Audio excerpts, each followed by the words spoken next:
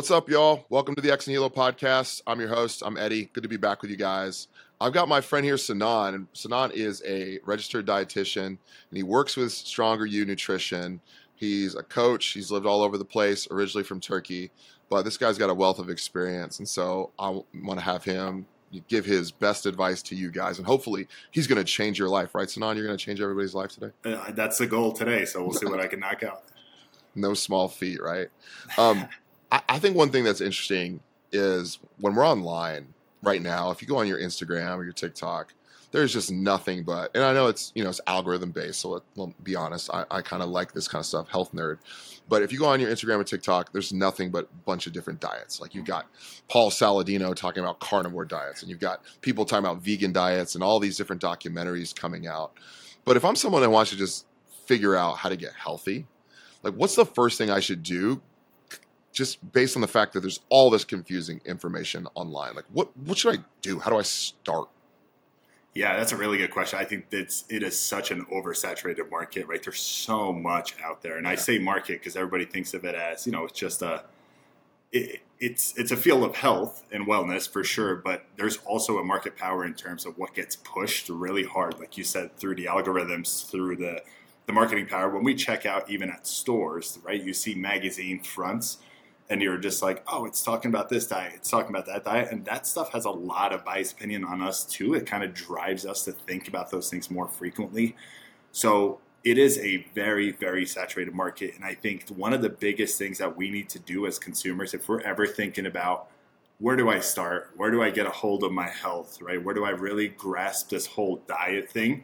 I think we just need to find a way of stepping away from social media and stepping away, and not in a way of just like, hey, deactivate your account, don't look at it on there. Just mute some of those accounts if you're trying to make a change in your life, right? Just start simple, because a lot of those things are going to pull you into a complex direction where you're going to say, okay, right, It's either all out or nothing. And we want to get to a point where we need to find out what Nutrition 101 is, right? Calories in, calories out, which we'll probably end up talking about. We need to get to that level first before we jump to this, like, what are the extremes? How do I make extreme happen? Yeah, and I think that sometimes these online guys, for the sake of clicks, it's all about likes, comments, and views. That's the economy. It's the attention economy. I think for the sake of that, a lot of times these guys are trying to hit us with this big, punchy thing, right? They're trying to hit us with that, I forget, like one of those guys talks about like, vegetables are BS, like just straight. And so they're trying to get this like big, like reaction out of you, because that's what drives drives what the algorithm and drives the comments. It gets those views up, and in turn they're able to sell more product. And so you're spot on calling it that, right? Like it is that marketplace. And so people are really confused by all this stuff. But if I'm going to go listen to this stuff, it is confusing, right? Like all of a sudden I'm trying to follow this crazy carnivore diet, and I've never even been on a diet period. Like what must someone be thinking when they're going through that 2 weeks into something like that, right? 100%. And I think, you hit it right on the head. It needs to be, if it's a 30-second clip, a 90-second clip, like it needs to be sexy in order for it to get clicked on. And for it to be approachable, it needs to have some kind of just like a, wow, I had no idea that was the truth kind of a factor to it. And oftentimes it's really, there's not much science backing those things up with a lot of the posts that we see, right? So that's a scary part of it for sure. And if we're looking at it from a perspective of like, how do you dive into something that's on the extremer side of like a carnivore diet, right? Just something that like very, very focused lens goes to one particular, ingredient or style of consumption. How do you even start? And just, me with 8 years of nutrition as a registered dietitian, some of these things I still look at and I'm like, dude, what is happening? Like, I don't even know where to begin if I was to try that, right? So there's no step one, step two involved. It's just like, hey, if you do this, this is the feedback that you get from your body. So just do it. Like it's very clickbaity, like you said, and I think you hit that right on the head. Yeah, clickbaity is right. So have you had, maybe I'm asking this off the cuff, but have you had people come to you? Do you, well, first I should ask, do you have people track what they eat for a set period of time before you jump into giving them like diet advice? Yeah, I think tracking, we do have them track while they're working with one of our coaches as well. And we have them track for not necessarily just a meticulous detail of like, hey, let's look at the numbers and let's make sure you're not off by a gram or two. It's more so let's track to get an understanding of consistency over time. So we have everybody track while they're navigating through any diet, whether that means like let's change the ingredients you're consuming. If we shift more towards, a plant-based diet, if we shift more towards, moderating certain ingredients based on a health condition. But I think tracking is going to be that foundation. Like if we rewind back to what we just said before, how do you start on some of these diets, especially ones that are like on a much more extreme scale? Get an understanding of what you're consuming each day, right? It's so easy for us to dive into something that's like, hey, buy my program because I can promise you extreme results, right? But like, it's almost like jumping to a 301 course without doing the nutrition 101 course, right? It's like, how do you need to track, you need to understand energy balance, you need to understand what macronutrients actually are and where your body stands right now for your goals before you dive into the extreme. Have you ever had anybody show up that is trying one of these like pretty extreme 301, 401 diets before, and then you're like, hold on, let's back off? 100%. I think I would say more than 50% of the conversations, the nutrition consultations that I have are based around, hey, I've tried this before and or like I'm giving this a shot. How do I correct my behavior, right? It's just it's more reactive and corrective than proactive conversations of, hey, can you teach me a little bit about just my personalized nutrition, how I should, or what I should know about the nutrition education before I try one of these 301, 401. So it always seems like it's flipped script.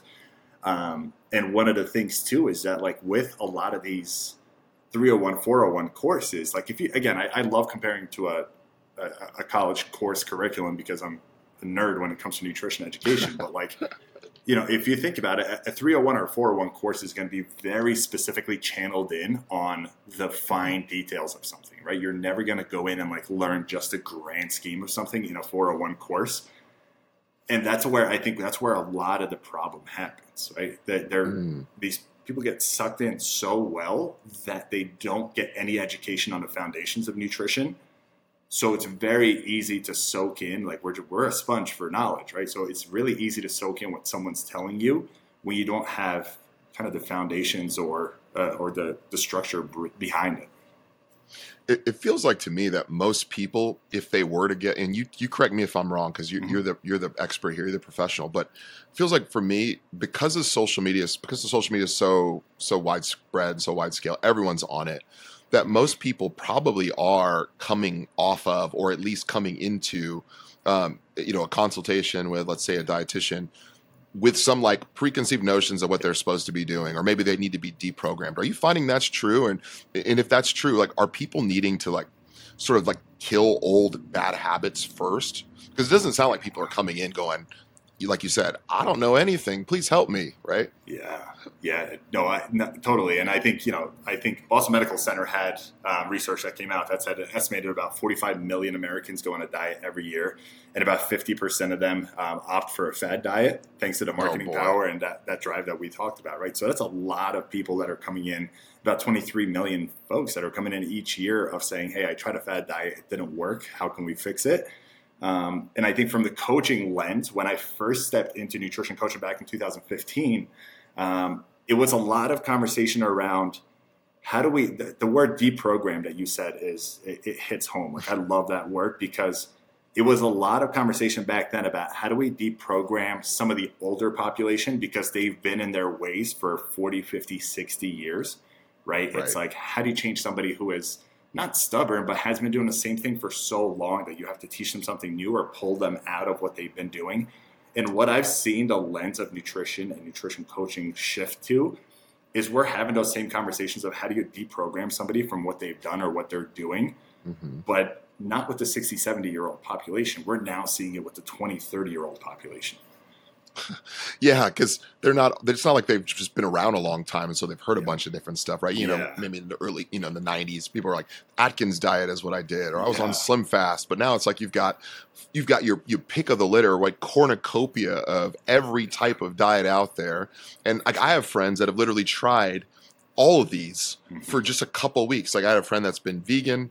They literally texted me a couple days ago, like, "Hey man, am I allowed to like cook with vegetables on the carnivore diet?" You know, and I'm like, "Wait a second, you're now on a carnivore diet? Like what? First of all, you barely even moved, let alone."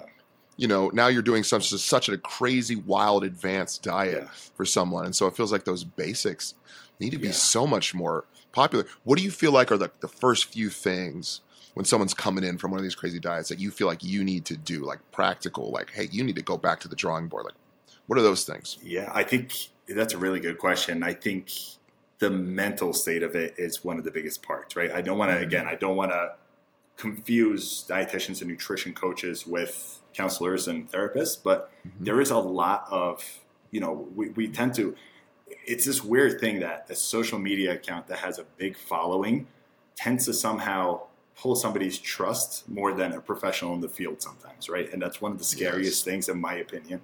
And what we have to do is that deprogram, there's a lot of trust building that needs to be done there, right? I think about like stages of change when these folks are coming in with, hey, I know I kind of screwed up, right? I went carnivore for 2 weeks and then I shifted over to vegan for 2 weeks. And my body, I gave my body no time to adjust in between the two, hence why I didn't see any change. And now my blood panel's all over the place. Like they know what they've done wrong, but there's still no level of trust yet because they're like, because you're not offering me anything sexy, anything instant gratification driven, right? So I think a lot of that first conversation is about just, let's just figure out what we've done, right? Don't demonize anything that they've done and let them not demonize any of the food that they've eliminated in any of these diets.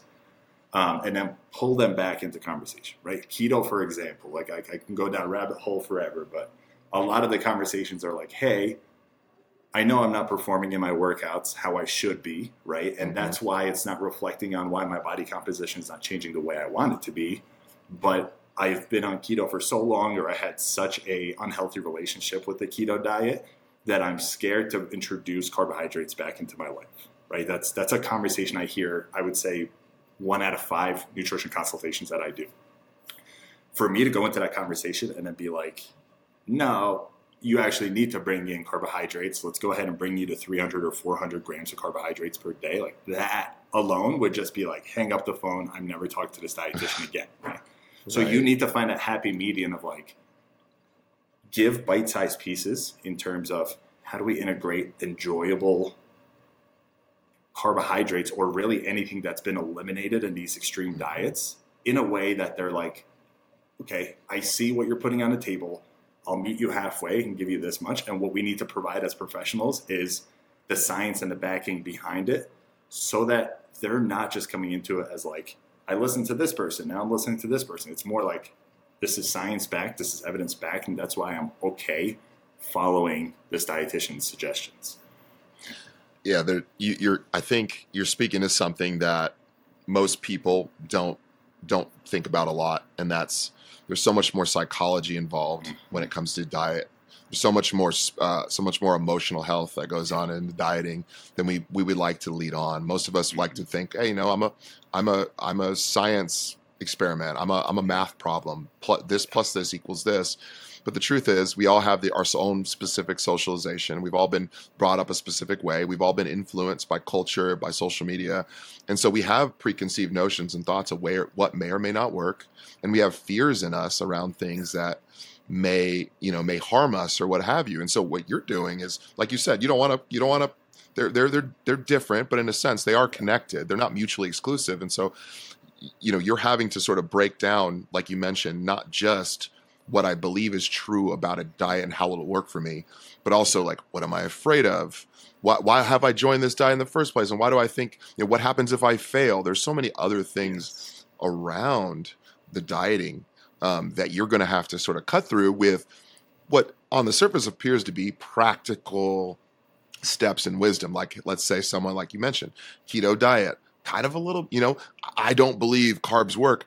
When in fact, there may be a little bit of like actually I have a fear that if I eat carbs, there may be, maybe I'm going to get fat, or what might that do to me? And what does that say about who I am?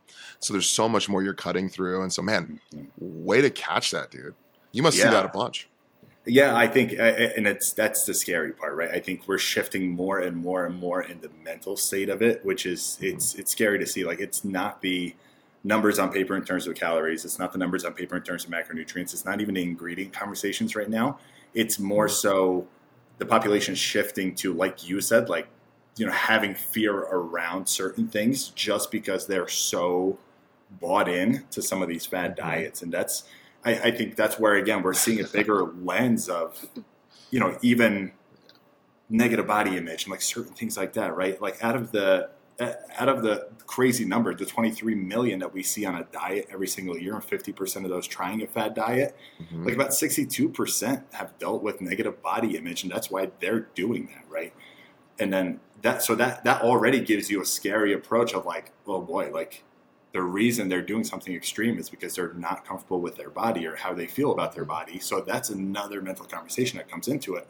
But then where the end of the road, where we have to be like, okay, pump the brakes, get with the dietitian, let's speak ASAP, is that about 77% of those folks that do a fad diet because they're not comfortable with body image end up reporting some kind of inadequate nutrition accuracy, which just ultimately, in simple terms, means that they're not getting a sufficient intake of essential nutrients to fulfill the requirements for optimal health, right? So it's scary that they're so bought in to some of these things as consumers when they know they're not doing something for longevity or sustainability, and that's where a lot of the mental deprogramming comes in, right? Like, I have to earn it's. I think we're at a point in the nutrition field now, especially probably fitness too, to be honest with you, where we have to earn a significant amount of trust from the member before we're able to coach them through a successful session.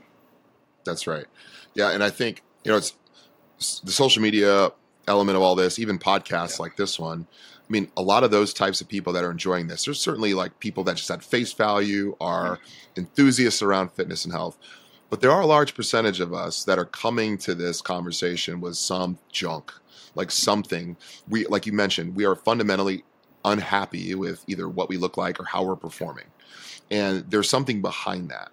And so, and even some of this wild adherence to these diets and what have you, all of that plays into this. And so they might be adhering to these things, but really philosophically, it's not that they don't want the results, but they're so married to something deep in them that they just feel like they need to accomplish it. Whether, like you mentioned, 62% of people with body image. I mean, that's significant, man. We're talking 6 out of 10 people, over 6 out of 10 people are unhappy because they're too skinny, unhappy because they're too big. And so there's fear and anger and shame and all these things around dieting, exercising. And what you're finding is, hey man, because you're so married to this diet, because of all these emotional things, maybe you may or may not talk about explicitly, you're actually deficient you're not getting enough protein. You get your blood work done and you're off on all sorts of crazy things because of your adherence to the diet. And so the very thing you're trying to solve your issue with is actually causing you this dysfunction. I mean, talk about a catch-22, dude. Yeah, I mean, it's just we're going for the Band-Aid approach of what gives the vanity feedback, and we're forgetting about the optimal health piece of it, right? It really is. Yeah. It's crazy to think about. And, when you think about those statistics too, one of the biggest things that we're seeing in terms of trends in population too is that, like, previously this conception of body image and diets around body image were around the female population, right? So we're now seeing 69% of males reporting dissatisfaction with their body in terms of weight or how they look too, right? That's a big number for guys. Wow. Like, imagine getting up, going to the gym, come back and be like, great workout, but I still feel like garbage in how I look, and just beating yourself up that way. That's why we're seeing this wide cast net of, like, I know I have an issue with seeing how I look in the mirror, and I know in order to resolve it, I'm going to go for a vanity Band-Aid diet, ultimately, instead of pumping the brakes, figuring out what Nutrition 101 looks like, and then just kind of building in. That's why, like, one of the tangents I could always go on, especially seeing the, more and more reports about, teenagers who are unhappy with how they look, right? One of the things is, like, if we were to be providing, education in nutrition or healthy eating or lifestyle change or behavior change in some of these, like, middle school and high school courses, right? Yes. Like, imagine offering a Foundations of Nutrition elective in a early high school course, right? To give them a better idea, then we wouldn't have, 78% of, females when they reach about 17 that are unhappy with their bodies, right? That's a big number. Wow. So we want to think about those things. And I think you hit it right on the head before when you said the social media piece. We spend so much time scrolling through social media, and whether we literally channel in on one person or one post, as we go through some of these, even if it takes us half a second to pass through somebody's post, we start kind of creating this bias in our head of like, if I was a character in a video game, what would I look like, right? Like that's ultimately how I think about it. So like the ideal version of me walking out on the street here on a summer day is like, I need to have a six pack because that's normal for a guy in his early 30s, right? I need to make sure I can squat 400 pounds because every single person I follow on Instagram squats 400 pounds like it's their day job, right? Like we tend to create this like very tight window frame around like the internet, which is so difficult and so difficult to ultimately unprogram and get them to a healthier headspace. and it's not real. And that's the other, you not only are you crafting an algorithm, knowingly or unknowingly, that is designed for what you want to see. Like your feed is full of dudes squatting 400 or 500 pounds. They're all ripped to shreds. They're all on this one very specific diet.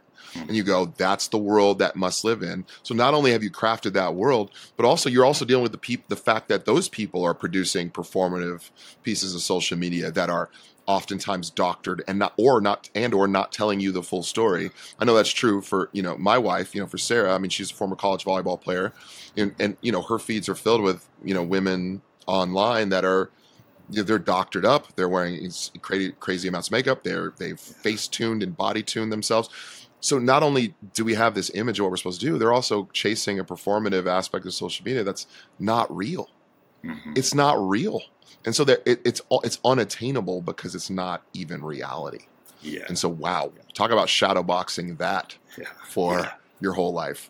Yeah, I think it goes back to that image of fear, right? I think we've come to a point where we create so much fear around what a version of me would look like had I, not done these things or had I not gone on extreme, regimens. It's like we're seeing that fear more than we've ever had before. So on the backside of it, on the coaching side, there's a lot more, like, trust me, and I will guide you through it. Conversations happening more so than ever before.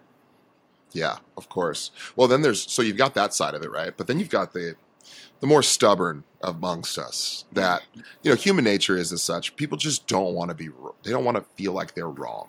It's kind of like, watching the Super Bowl. I don't know how much of a football fan you are, but like, watch the Super Bowl. Everyone heard about Brock Purdy because he was the quarterback of the 49ers.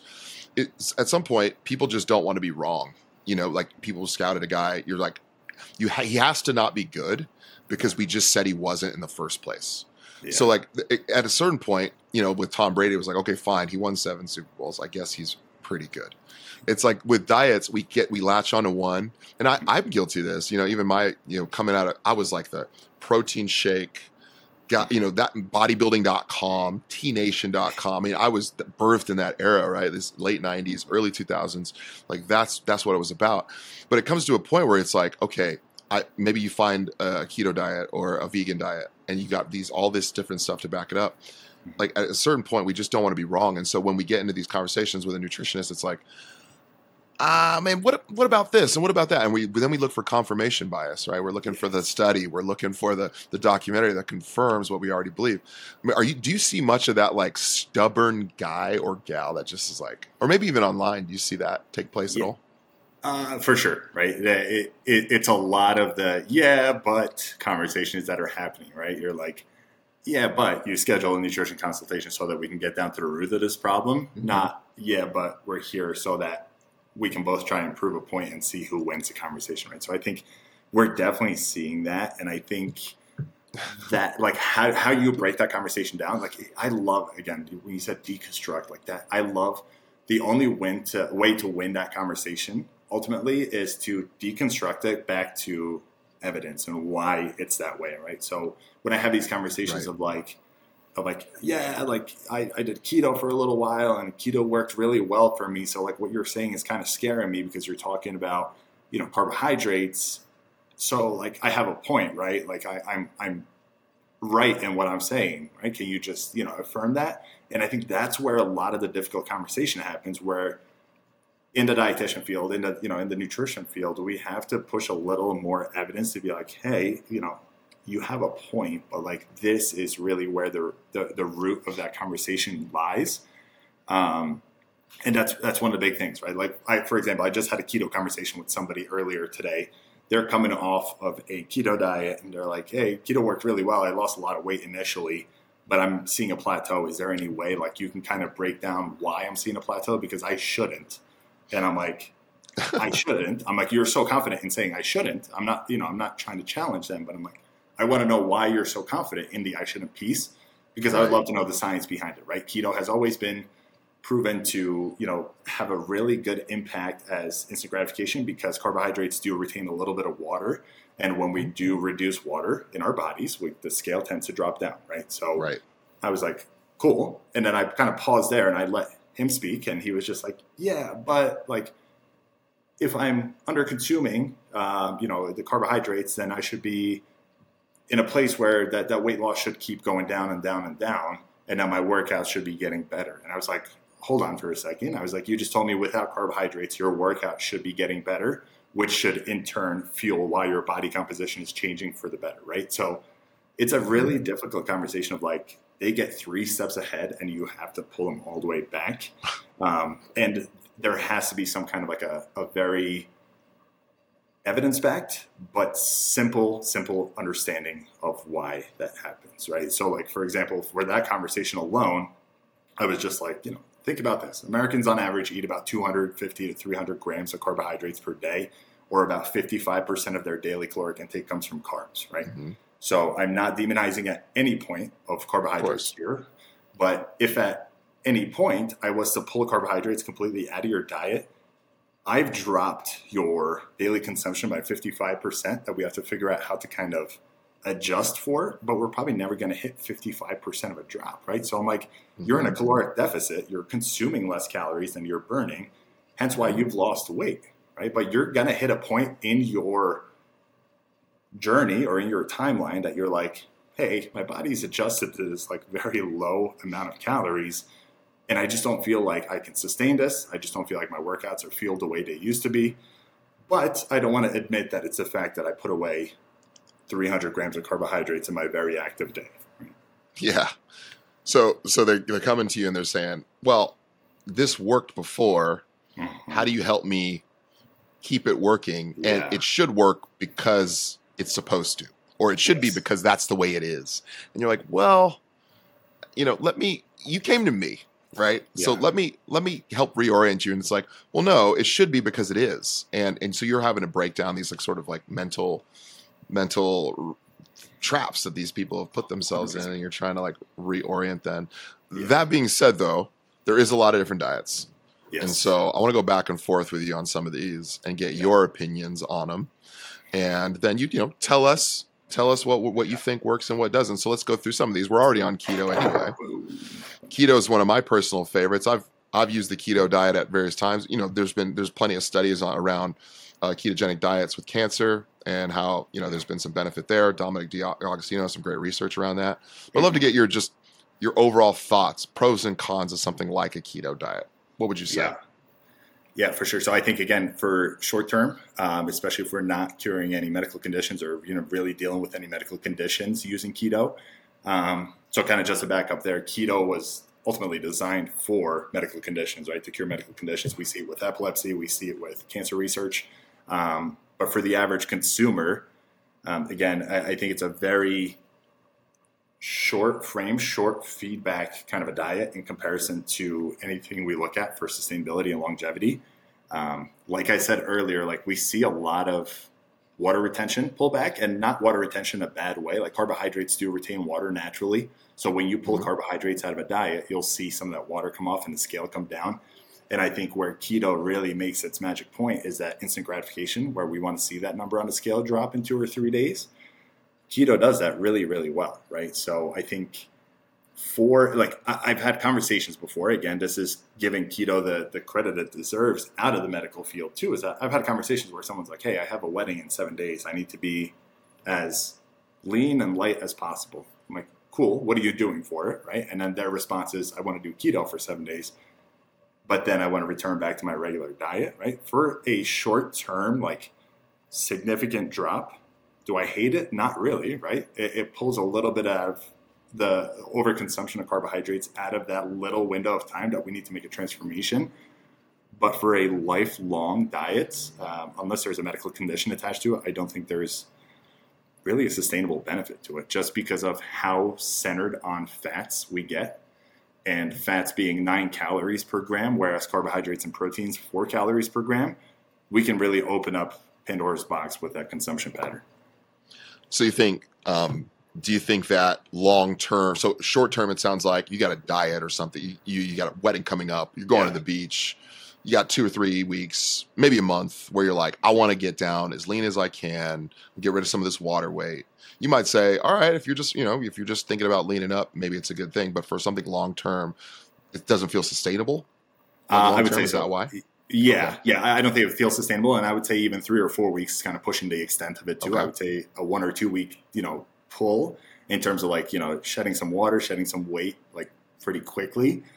Probably again not the healthiest approach, but I would say in terms of a scale success, that would be successful.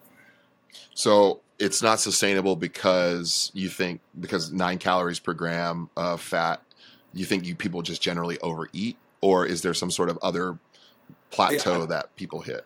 Yeah, I mean, our body just we've you go back to the caveman days. It's like we've operated on carbohydrates, right? It's not a matter of like there's some magical science that somebody found out that we actually didn't need the carbohydrates we've consumed for our entire lives. Like that literally debunks the whole like fruit and vegetables are like worthless, right? That's ultimately what we're saying. So one of the big things that we'll see with keto is that like I don't think it's sustainable for the long haul because of one, carbohydrates are a needed source of how we get through our day-to-day and our energy source. And I think fruits and vegetables are a huge source of micronutrients or vitamins and minerals that like if we pull that out, we're probably going to start seeing some kind of a deficiency in some of these vitamins too. If someone's not having fruit because they're demonizing fruit or they're scared of fruit because of the diet that they're on, like you're probably going to have to sub in a lot of capsulated formulas of vitamins for the fruit that you've now eliminated from your day-to-day. So there's a micronutrient deficiency taking place here. And certainly like electrolytes, right? Like, I mean, a lot of these electrolyte powders and stuff seem to have arisen right around the time keto has gotten popular. I wonder if there's a correlation there between the fact that people are electrolyte mineral deficient because of their keto diets. Do you think that might be true? I don't know. I don't know, honestly. Yeah, I think, the way I think about it is from the endurance training perspective of, electrolyte formulas do have some kind of a simple sugar in it just to help our body digest it. And that would be, anti-keto at that point. That's true. So I would be curious to see if there is a correlation between those two. But, I tend to feel the same way. Like, I think because of keto, we've seen some of those electrolyte formulas come out with like sugar-free options, right? Or sugar substitute options.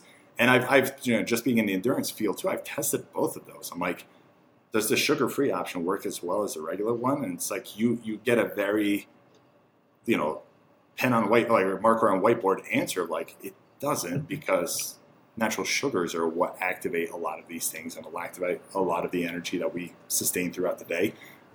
So it puts us in a really difficult place because then you start confusing people even more with like sugar-free options, and then we have sugar alcohols and sugar substitutes and all that, right? Right.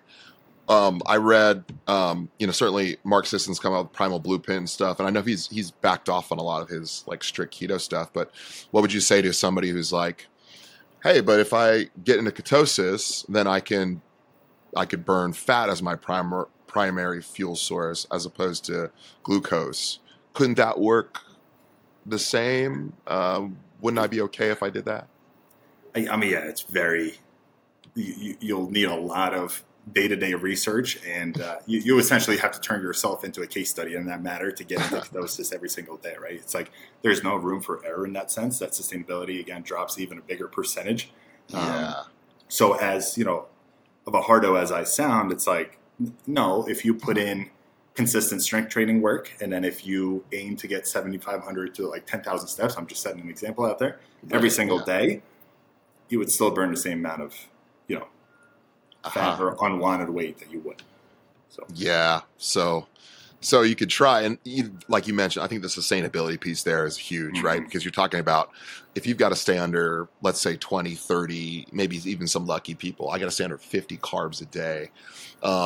Like there's no margin for error. So like if you eat some little thing and all of a sudden, boom, you're out of ketosis, and it's like, well, then that's just goes out the window. Performance suffers and all that. And certainly if you're competing on any, running some of these Spartan races, marathons, anything endurance related, like your performance is going to just be in the tank. Like I've seen guys trying to do these like Spartan Beasts or some of these Ironmans on fully fat adapted, and they're eating like these like almond butter packets while they're trying to run, and like MCT mixes and stuff. And I'm like, holy dude, that first of all, how do you eat that much fat while you're trying to train for something like that, let alone run the race, right? Like it feels like unsustainable. Yeah, and I think one thing too, like just to wrap up that thought, like it pulls you back in that same like headspace funk, right? We keep going back to this thing of like fear or failure, and like just having that headspace that we've not been introducing a lot in the nutrition space up until these fat diets did really escalate to where they're now, right? So think about something. You gave a perfect example. If somebody's like, if 30 is a cutoff for ketosis for me, and then I end up like accidentally having something that has more carbs than I thought, and I drop into 35 and I'm not in ketosis anymore, think about the headspace that puts that person in, right? They're like, oh, wow, I'm a failure. I couldn't hold to what I needed to. And now I'm in this really gray space of I'm at 35 grams. So like I'm not in ketosis, so I'm a failure, but I'm not going to consume any more because then I completely give up on keto, which I've committed myself to. So they're in the space of like just feeling lost, feeling confused, and feeling like they've ultimately failed. And that's not a healthy wellness space to be in by any means. What kind of life is that, right? Now you're trying to go out to eat with your friends or your spouse, whatever, and you're like, well, what kind of what kind of seasoning did you use? Is there carbohydrate in it? And so all of a sudden, the sustainability piece, like you mentioned, is just, and all of a sudden maybe they're in this spot where it's like, I'm not losing. What's going on and what's wrong with me? And now then you're starting to spiral into that spot. Okay. Yeah. So that's keto. There's probably more. There's a way more that could be said that I'm sure you could talk about. But let's talk about another of my personal favorites, the vegan diet. Lots of people love the vegan diet, and you go online, and there's this big thing going around with Star Jones right now. Is it Star Jones? No, it's Wendy Williams. Jeez, I just confused Star. Am I racist? I know I'm black, but am I racist for confusing Star Jones and Wendy Williams? Anyway, Wendy Williams just was like, she went a few years ago, I'm going full vegan. Like I've lost 50 pounds from vegan diet, but then something just recently came out. Now she's got like early onset dementia and all these different causes. It's tragic and horrible. You don't have to go into that if you don't want, but I'm curious, pros and cons of vegan diet. What are some good things and some things that maybe aren't so helpful? I mean, I think the vegan diet really, escalated quickly when a couple of documentaries came out on Netflix, right? That was one of the big things, was like, I've never experimented with the keto vegan diet, but as soon as I saw some of these documentaries, I was like, okay, I'll give it a try. I think it's the vegan diet itself. It's amazing that it introduces a lot of fruit and vegetables into consumers who weren't having it previously, right? Like friends that have done the vegan diet, I've seen them try grains, like whole grains that I've never seen them have before, it's amazing, right? High five. You're trying buckwheat for the first time. You're trying bulgur for the first time. Like, that is amazing. It's unlocked a whole new potential that you've never had before. But I think it's the extremity of how they go from a meat consuming diet to a vegan diet the next day. And then there's this like, perplexed image of like, no, I'm never going back to the meat consumption like I did before. That's so nasty. Like I didn't, you know what I mean? Like it's ultimately like tuning one side out to come into one side. That's made it very difficult. I think if there was a transition into, maybe I can pull back, red meat to once a week and then include more vegetables in. Like, I know that wouldn't be a vegan diet ultimately, but I think a softer transition would yield a lot better output for these folks. Because I think what I see with the vegan diet, and I think not just me alone, but in studies that we see, is that when we do pull back from some of the protein consumption. Like one, we see our protein numbers come down because somebody who's not slowly transitioning into accommodating their protein needs with vegan options, like it's not, especially if you're going vegan and non-vegetarian, it's very difficult as a new person coming into it to hit anything above 100 grams on a vegan diet for protein, right? Like you're not, the regular average consumer coming from a meat-eating diet to a vegan diet is not familiar with cooking lentils, cooking chickpeas, right? Like you're not making these creative, nobody like tempeh, tofu, like these are things that are not regular staple items in a meat eater's diet. So when they come in to that vegan platform, it's like, what do I do? Where do I go? And that problem solving phase takes a pretty significant amount of time where we're having like 2, 3, 4 weeks of a pretty rock bottom protein number. And I think what we see out of that is like, there's just depletions too, right? We see deficits in iron, we see deficits in B12, and there's a lot of, micronutrient and macronutrient, impact that we tend to overlook when we do that switch because we want to, like, we feel all the high fives of trying all these new vegetables and grains and fruits, but we don't realize how much we're putting behind. So they're able to have someone who's transitioning onto a vegan diet can have a ton of success right away because they're probably coming off maybe a standard American diet anyway. So they go from eating way too much and probably a lot of garbage to going to fruits, vegetables, whole grains. And so now they're feeling better probably initially. But then over the course of time, it sounds like, hey, now all of a sudden you're not getting enough protein. Yes. What might be a challenge of trying to get enough protein on a vegan diet, especially when, could there be gut effects with all of the beans and lentils? Like, is it even possible to get, enough protein on a vegan diet anyway? Yeah. I think, like you said, the GI piece is a big factor, right? That's why we'll see a lot of folks, like if like veganism's not in their blood from the start, right? If they haven't been a vegan their whole life and they're just transitioning into it, what we'll see in the nutrition world is that they'll go vegan and then shift over to vegetarian so that they can include, like dairy products in to add in a little bit of protein too. And then we'll see a lot of like, I'm going vegetarian, but I want to add in eggs or egg whites. I'm going vegetarian. I want to add in, pescatarian. I want to add in fish, right? Where there's modifications being made, which is like for a dietitian, that is like the light bulb moment, right? You've realized that you were under consuming something, so you're okay bringing something else in. It's pretty awesome to see that. But then, like you said, with GI health, it's like if somebody's so committed that they're like, no, I'm going vegan and vegan only, and they're brand new to it and haven't had exposure, and like they know that one option is the only way they can get protein in with every single meal, and they're just like, it's again, it's the same concept of everything in moderation, right? Like even as a non-vegan, if I had beans with every single meal, it probably wouldn't feel so hot, right? But when you're relying specifically on those beans to be your only source of protein or your major source of protein for the day, and you tend to consume a lot bigger portion, you're probably going to have some GI funk at first. You're like, did I make the right decision or not? Because this doesn't really feel that great. I feel more bloated than before. Bowel movements all over the place. Right. And we see, we see a lot of change. I would say out of all the diets, it's the biggest swing coming from a non-vegan diet into a vegan diet. And swing in terms of positive swing or swing in terms of negative? What are you saying? What are you seeing? I would honestly say both. And positive in terms of a very, open palate in terms of trying a lot more fruit and vegetables in their diet if they weren't doing it before. So positive there. And negative in terms of, reports of GI feeling super funky. Reports of having a really, really tough time mentally and actually consuming adequate protein. Like you said before too, with protein, it's like you can have a day or two where you consume less protein than your usual, right? Or than your target, and you don't feel bad. It's like if I have 130, 140 gram protein day right now at 210 pounds, I'm like, okay, like yesterday I probably could have eaten a little bit more. That's okay. You repeat that for day 2 on a trip. You're like, okay, like this week I'm not hitting my numbers. That's okay, right? But if you're doing that over a prolonged amount of time, your body's going to get to a point where like, hey, I gave you the benefit of the doubt for 6 days it's day 7 where you're now under consuming protein. What the heck's going on? So your body goes into this like, let's pump up the inflammation. Let's put on the airbags. Let's figure out why we're in this like fight or flight mode right now, and dissolve, where the issue is. And I think a lot of people, a lot of average consumers have a difficult time, again, deconstructing why that's happening.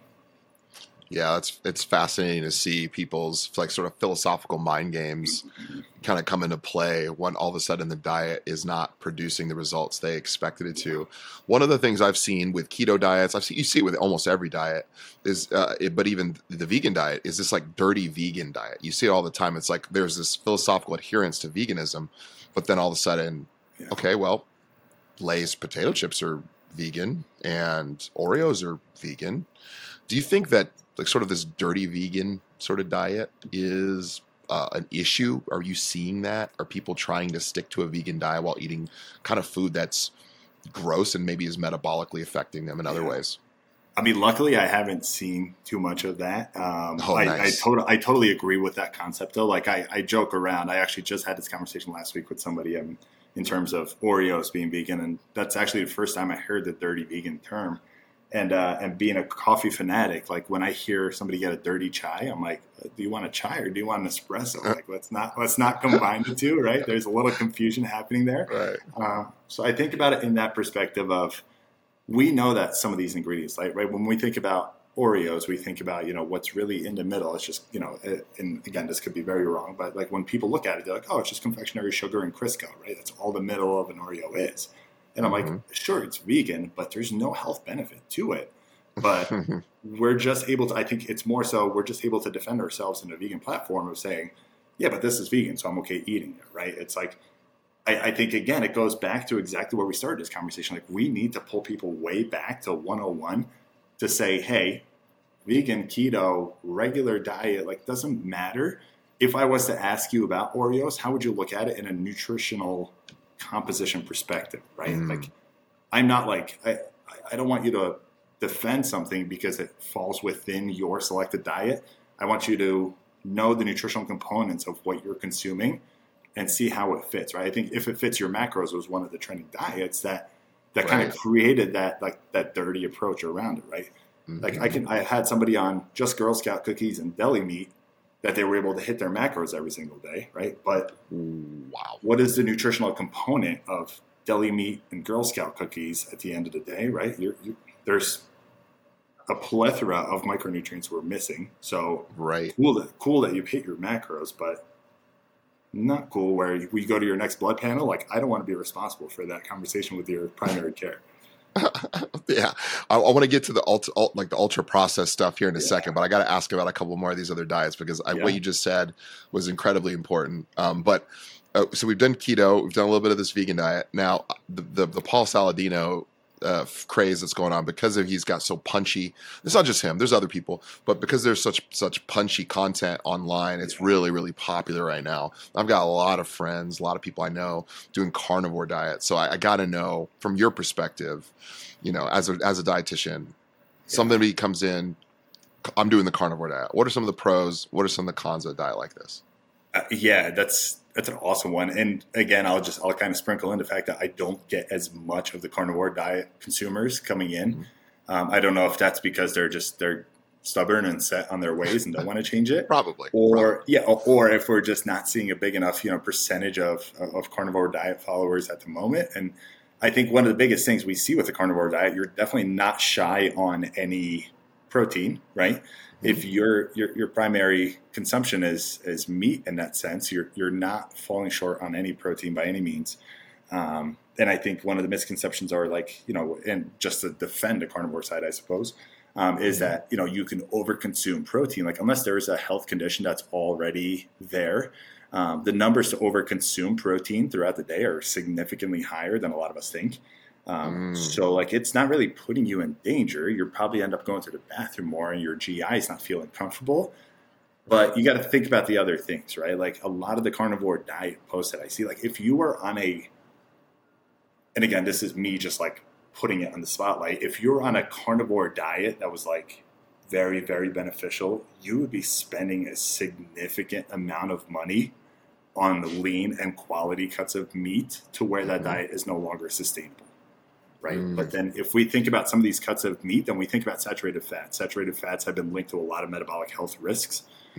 So if meat is a primary consumption and we're not thinking about that saturated fat piece, right, there's something that we need to start thinking about in terms of the long-term effect of what are we going to see with, some of the metabolic risks that come with it. Yeah, I think that's on both sides of it, right? We want to be fair to all these diets. Like they're all going to have positives, and a lot of them, quite honestly, are probably better than, standard American diet of eating lots of processed, ultra processed foods, and et cetera. But there is drawbacks to this carnivore diet, right? They're certainly getting enough protein, but then what are the other sides and other effects? And you can have let's say a dirty vegan diet. Maybe you can have a dirty keto diet. But what about a carnivore diet where you're going to Costco and just buying Costco hot dogs all day and just eating the hot dog out of the bun? I mean, what may be happening there as it relates to that, right? Yeah, I mean, any cased meat is going to be the top contributor to saturated fats too. So, that just kind of holds my argument in terms of how quickly we're going to spike in saturated fats, and we're going to see some of the elevated triglycerides, and we're going to see some of these medical conditions fold a lot quicker. So I thought you were going to say more so, I guess that is our dirty approach of a dirty carnivore diet, but like it's such a difficult field in terms of there's no, again, like I said, unless we're going for clean cuts of meat every single time, which are like wholesome quality cuts, like we're not going to be in a good place. So let me dive deeper a little bit in this because part of the argument for a carnivore diet or any diet is, any diet when it comes to meat is quality cuts of meat. Let's say you're doing organic grass-fed meat. You're getting saturated fat, but higher omega-3 content. Certainly the animals aren't eating trash and they're not maybe like hormone pumped, all these different things. Would you say there is benefit to eating higher quality cuts of meat as it relates to, like, let's say we're saying wild-caught fish, wild-caught salmon, grass-fed beef, as opposed to, kind of your traditionally raised animal, lower quality meat? Would you say that there is a gradient there, and it's not just that meat is bad or even all saturated fat is bad, and maybe that there are variances in quality? Would that affect it? I would say so. I would definitely see an effect. I don't know if that effect is prolonging, in terms of when we start seeing some of the metabolic risks unfold, if we do. But I think definitely quality is going to play a huge ingredient. And I think, again, if we go into the quality conversation of especially oils, if we're talking about saturated fats, right? Like seed oils and a lot of the conversations we're seeing now are around the quality of where they're sourced from. So I think a quality of meat is probably going to make it a little better of an approach for sure. But then that gets me into thinking about the sustainability side of things of how much grass-fed cattle do we have available to us? That if 50% of the population wants to go on the carnivore diet, what do? Right? Yeah. Cows don't grow fast enough. That's well, they do if you pump them full of hormones and make them 100%. 5 times the size and lock their heads in vice grips and make them eat city garbage and corn and grain. Maybe it is possible. We're already doing it, but it's not sustainable to do it well. It sounds like. Potentially. Yeah, for sure. And I think, on the non-meat side, on the fish side too, like one of the biggest researches I did coming out of undergrad was, comparing grass-fed bacon to farmed tilapia. And not grass-fed bacon, but more so just, a clean source bacon. Right. Yeah, exactly. That we're seeing a lot more nutrition value in that bacon than in the tilapia just because of how mass-produced that tilapia is, right? It's just like, if you think about, one fish has to have numerous or possibly even several hundred babies in order to produce that kind of a tilapia cut. Like you can't go from taking a nutrient profile, separating into 2 or 3 tilapia, into separating into 100 tilapia, and then it's essentially, I'm not a big tilapia fan at all, and I'm not going to be biased on how I explain it, but it's more so just like we're not seeing a lot of nutritional value that we used to, just because of mass production in that sense. I'll be biased too. Tilapia is disgusting. It's gross, flavorless fish, and it's really cheap. But it's cheap for a reason. So you're talking 100%. About you talk about farm fish versus, let's say, wild caught. It's easy, wild caught Alaskan salmon. I'm out here in the Seattle area. This stuff's everywhere, especially out in Alaska. They're doing a lot of this fishing.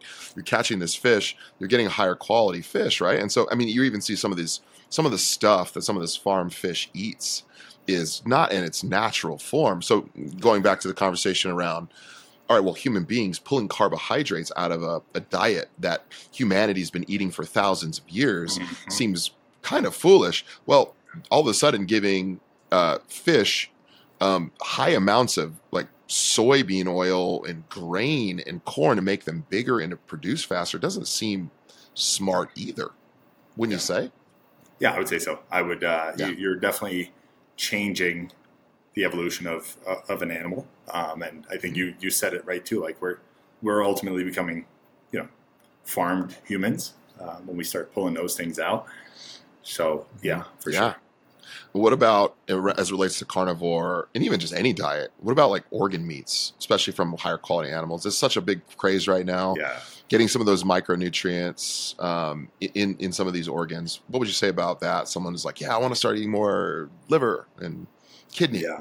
Yeah. And I growing up in Turkey, there's a lot of organ meat consumption in Turkey, but that's why I love holding this kind of conversation in a sense of like, I would defend organ meat consumption in moderation, right? But like when someone's like, all I eat is liver, then you're probably possibly overdoing. Like it's a lot fattier. There's a lot more contamination in some of these meats. Like in Turkey, you'll see a lot of like intestines, organ, brain, like a lot of these things they get consumed to where there's some research definitely for sure out there that say that, eating heart helps your heart, right? There's a lot of correlation in between the two, but I think it's a very moderation driven approach that I think that I think we as humans are set on, again, instant gratification as like the main thing, or like do more because I'll get more out of it kind of an approach. So if I'm like, my liver health is not that great, so if I eat liver, it'll help me.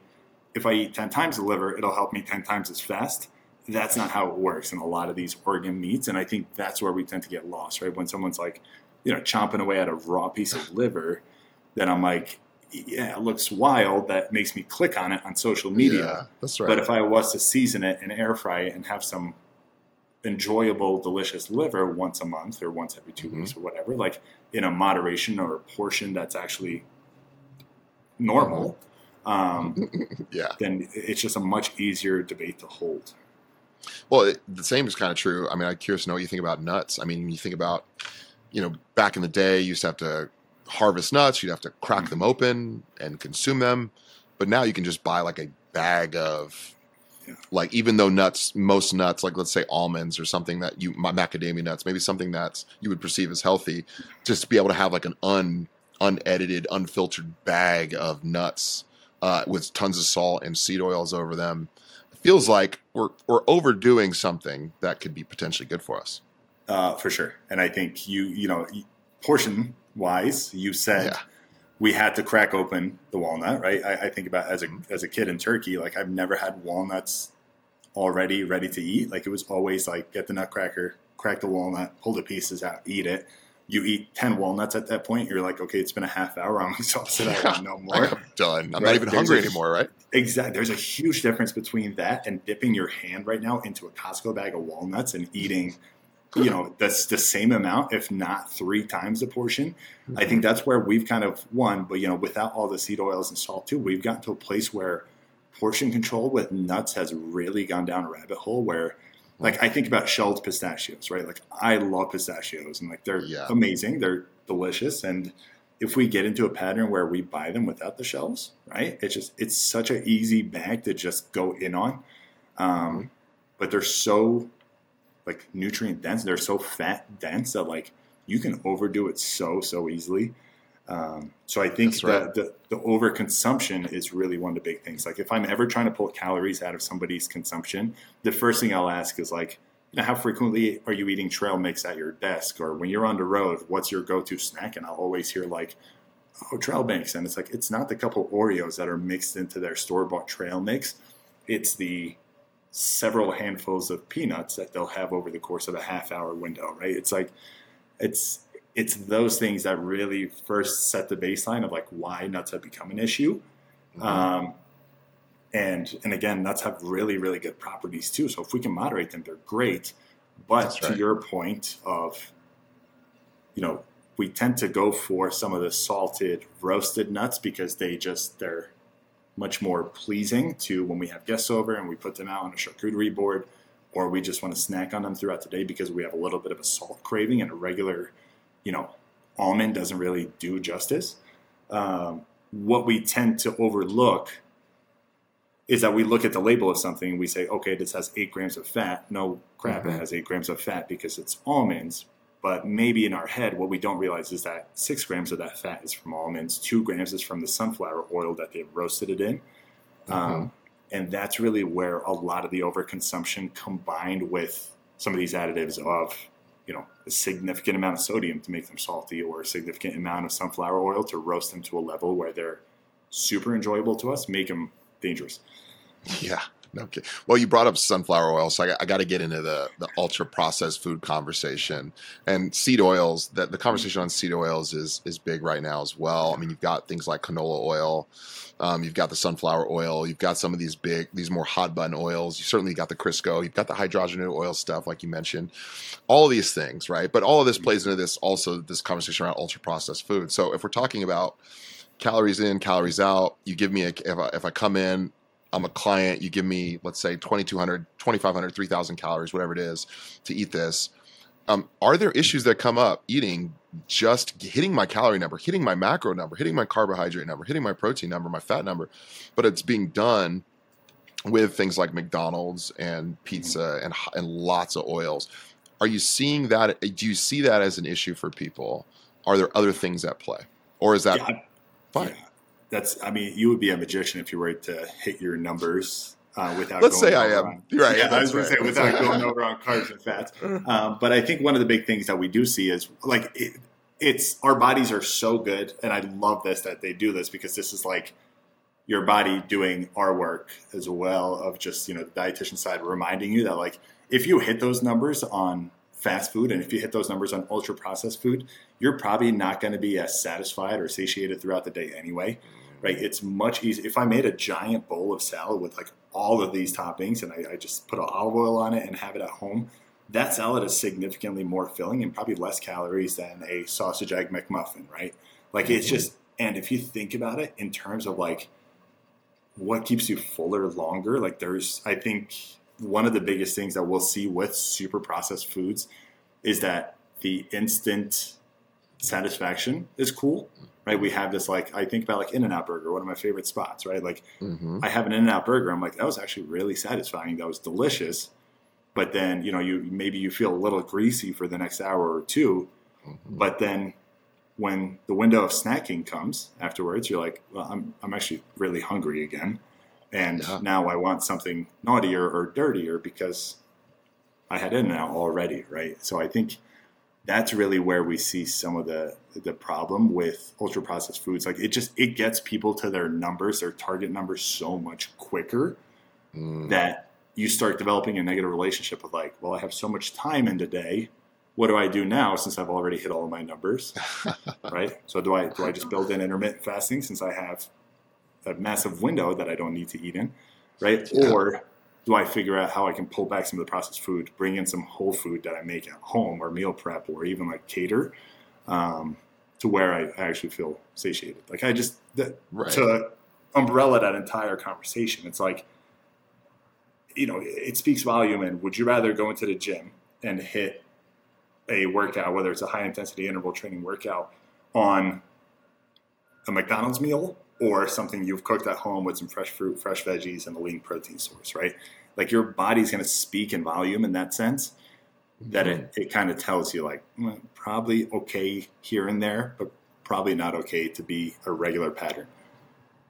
Yeah. So it sounds like satiety is a big issue, right? So if you've got this hunger hormone that gets triggered by all of these processed foods, and some of that's by design. I mean, some of this is, especially, Nabisco or whatever these big companies are, General Mills, their desire is to get you not healthy, but to buy more food. Like there's an economic reason involved. And so if they can engineer this food that it triggers those cravings, then maybe mission accomplished for them. Yeah. I mean, let's not. I would love to just play the game that all these food companies are benevolent and kind, and they just want your best.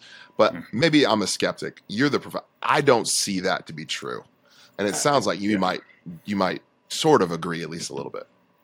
Yeah, I mean, they want you to buy more, right? That's always the case. Consume more, buy more, and kind of inflate their revenue for the year. It's really ultimately where it goes. Like if you think about Pringles, right? Like I've never had one Pringle in my life. Like it would be kind of crazy to have like one chip and you're done, right? That's you kind of get into a pattern of like, okay, I can maybe have 5, and then you get into a pattern of like, well, 5 stacked is such a better mouthfeel than 5 by themselves, and then you start stacking. And it's one of those things when you buy like Girl Scout cookies or Chips Ahoy cookies or Oreos. It's like we've gotten to a place where society or even friends look at you and they're like, dude, how do you just eat one Girl Scout cookie? It doesn't happen, right? So the consumption and volume, like it's become such a norm because like you said, a lot of these companies have an amazing handle on how to make you want more, right? Wow. It's like they're just they've engineered it perfectly where you're like, hey, 1 was good, but 100 could be better. And then you just go down. And the thing is, again, goes back to the whole headspace mindset around it, that if oftentimes you have 3 cookies, you're like, well, I kind of threw it out the window today anyway, so maybe I shouldn't track what I'm eating. Then 3 cookies turns into 9 cookies, and you're like, well, I'm not tracking anyway at this point, so who cares, right? And then we have this like dig a hole and then correct yourself. Dig a hole and correct yourself. Like it's just this very unhealthy pattern of back and forth. That a lot of these very I don't want to say the word addictive, but like very enticing to eat more ingredients tend to do to us. Yeah. So it goes back to the whole conversation around, our fears, our frustrations, our angers, but our desires for what we want for ourselves. And if you're living this life on this, I'm all in, I'm going hard, and then I fall off the wagon.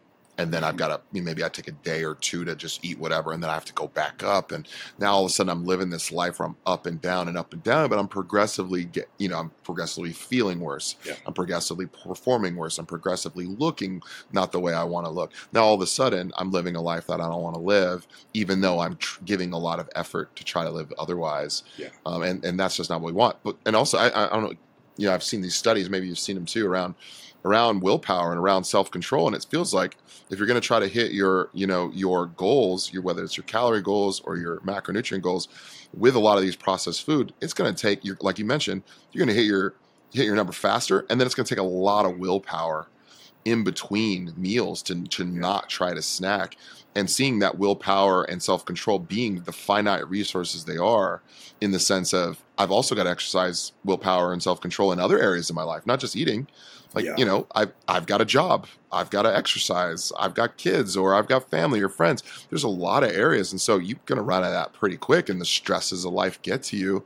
And all of a sudden the thing that gets where the dam breaks is the diet.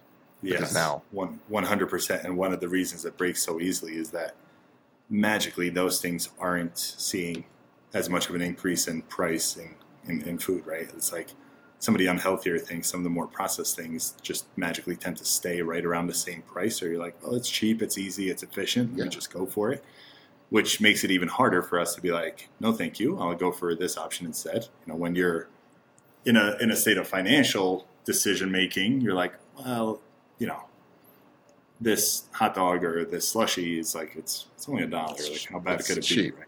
Yeah. Right. Well, on that, just on the sidebar on that, have you seen the whole $18 Big Mac meal thing come up? I have not. There's a few parts of the country where there's something went viral where a lady posted, she ordered a Big Mac meal and got something on the side and ended up triggering $18 for it. And so McDonald's is catching a lot of flack right now because they're saying, well, I thought the reason why it's not like we go to McDonald's because it's the best food we can find. It's because it's cheap. You know what I mean? You know what I'm saying? So now all of a sudden, if it's not cheap and it's terrible for me, what am I doing here, right? So anyway, I don't know if you saw that. Yeah. But. No, I did. And that's so funny because I just had a conversation about the hot dog from Costco, right? That's one of the conversations I have too. There's so many memes going around that say $1.50. Yeah, everything has seen inflation except for the Costco hot dog. right? Yeah. And the conversations that I have, everyone's like, "Oh, dude, I love the way that hot dog tastes." I'm like, "Do you love the way it tastes, or do you love the way it tastes for $1.50 hot dog?" Right? It's just Yeah. we have to have these conversations in our head, and I think we tend to overlook those when the monetary value is so chewable, and we're just like, "Meh, it's easy, let's do it," and then you tend to forget about every single thing we learned in Nutrition 101 coming into it. Yeah, no kidding, right? Yeah, do you love it, or do you love it because it's $1.50? I think that's a great way to put it. Well, hey, we've been talking a long time. We're over an hour now. I have a question I would like to ask you that I typically ask most people that jump on with me or have historically, and it's, being a registered dietitian, there's going to be some people listening to this that are like, man, I'm hearing all this. There's a lot of great stuff here. There's a lot of pitfalls, but what are like 1, 2, 3 things that I could do today, this week, that could get me pointed in the right direction? Sinan, if you were going to tell somebody, like, if there was a couple pieces of practical advice for getting started on the right way towards a great diet, like, what would you say to them? Would it be like, some people have said on the podcast, get rid of gluten forever, or never drink your calories, or, whatever it is? What would be your 2 or 3 of those things? That's a good one. I definitely wouldn't get rid of anything forever. I love moderation across everything.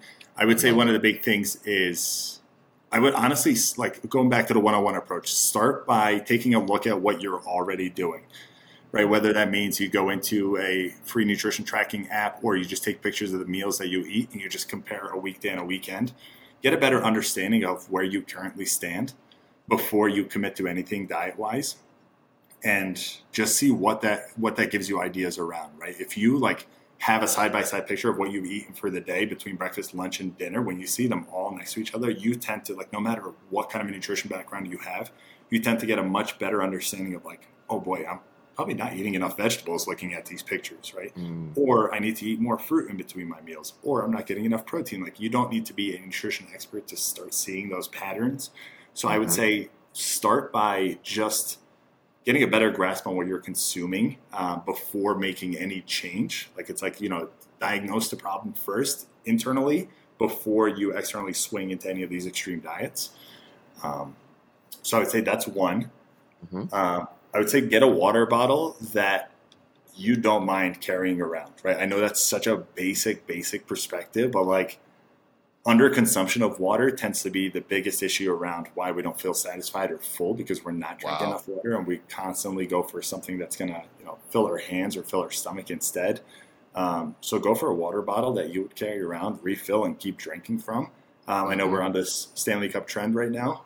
Yeah, we are. If you want a Stanley Cup, go ahead and get one. If you want just a regular water bottle, go ahead and grab one too. But if you can keep yourself more consistent with hydration, you'll just see, just better, mental state overall, energy across the day overall, and it'll just level out how satisfied you feel post-meal and pre-meal. And then last but not least, I would say, these are good questions, man. I would say before you dive into any of, and this is probably the hardest one for people to listen to and apply, but before you dive into any of the diets or fads or extremes that you see, especially on social media, I would say block out 20 or 30 minutes out of a day that you have time to just see some research behind it, right? And this is, again, me just going down the nerdy rabbit hole, but it doesn't take much time for you to hop on Google, type in, if it's a keto diet, right? Again, I'm not ripping on the diet, but if you go keto diet scholar and then search it on Google, it'll give you all the scholar articles or studies that have been done on it and just the benefits and how they've applied. Do a little bit of research, right? You would, if you were buying a brand new car, you wouldn't just be like, oh, I saw this car on Instagram, it's cool, so I went and bought a Range Rover, right? It's there's a lot of research that goes into it. There's a lot of thinking that we do behind it. So do the same for some of these workouts that you're going to apply, or some of these, different diets that you want to dabble with. Do a little bit of research and see if it's right for you, so that it doesn't turn into this 0 to 100 back to a 0 real quick. Dude, that's great advice. Obviously, someone who's been working as long as you have in the field, man, you get to meet with lots of different people, all shapes and forms, every walk of life. And so, the practical advice, it's the little things that really get us that next level. And sometimes these punchy clips online are these really nuanced things that are stated in this matter-of-fact way that just leads people astray. And it's so much easier to go, hey man, drink enough water, do some research on the diets you see, go figure, let's see what can happen from you, and actually pay attention to how much you eat and when. Man, those little things right there can go a long way, man. If people want to find you that are listening, man, where can they find you? Social media stuff, all that. Yeah, absolutely. So if they want to find me on social media, I'm on Instagram as dr_synonymous. So Dr. Synonymous on Instagram. Again, if they go through the Stronger U platform as well, Stronger and the letter U is the nutrition coaching company that I am with. Again, just an amazing, amazing team of about 50 coaches on our team too. So any of us are going to offer, some wonderful feedback. So you guys can find us right through the Stronger U platform as well. And yeah, any questions you have, I'm always open to answering nutrition questions. So. That's awesome, man. Well, I appreciate you being on, dude. I'll put all the links on in the show notes. So YouTube, IG, anything, people can find those there as well. Man, hey, Sinan, thanks so much for being on with us, dude. Absolutely. It was awesome to see you again. Yeah, you too, man. Thank you so much. Appreciate it.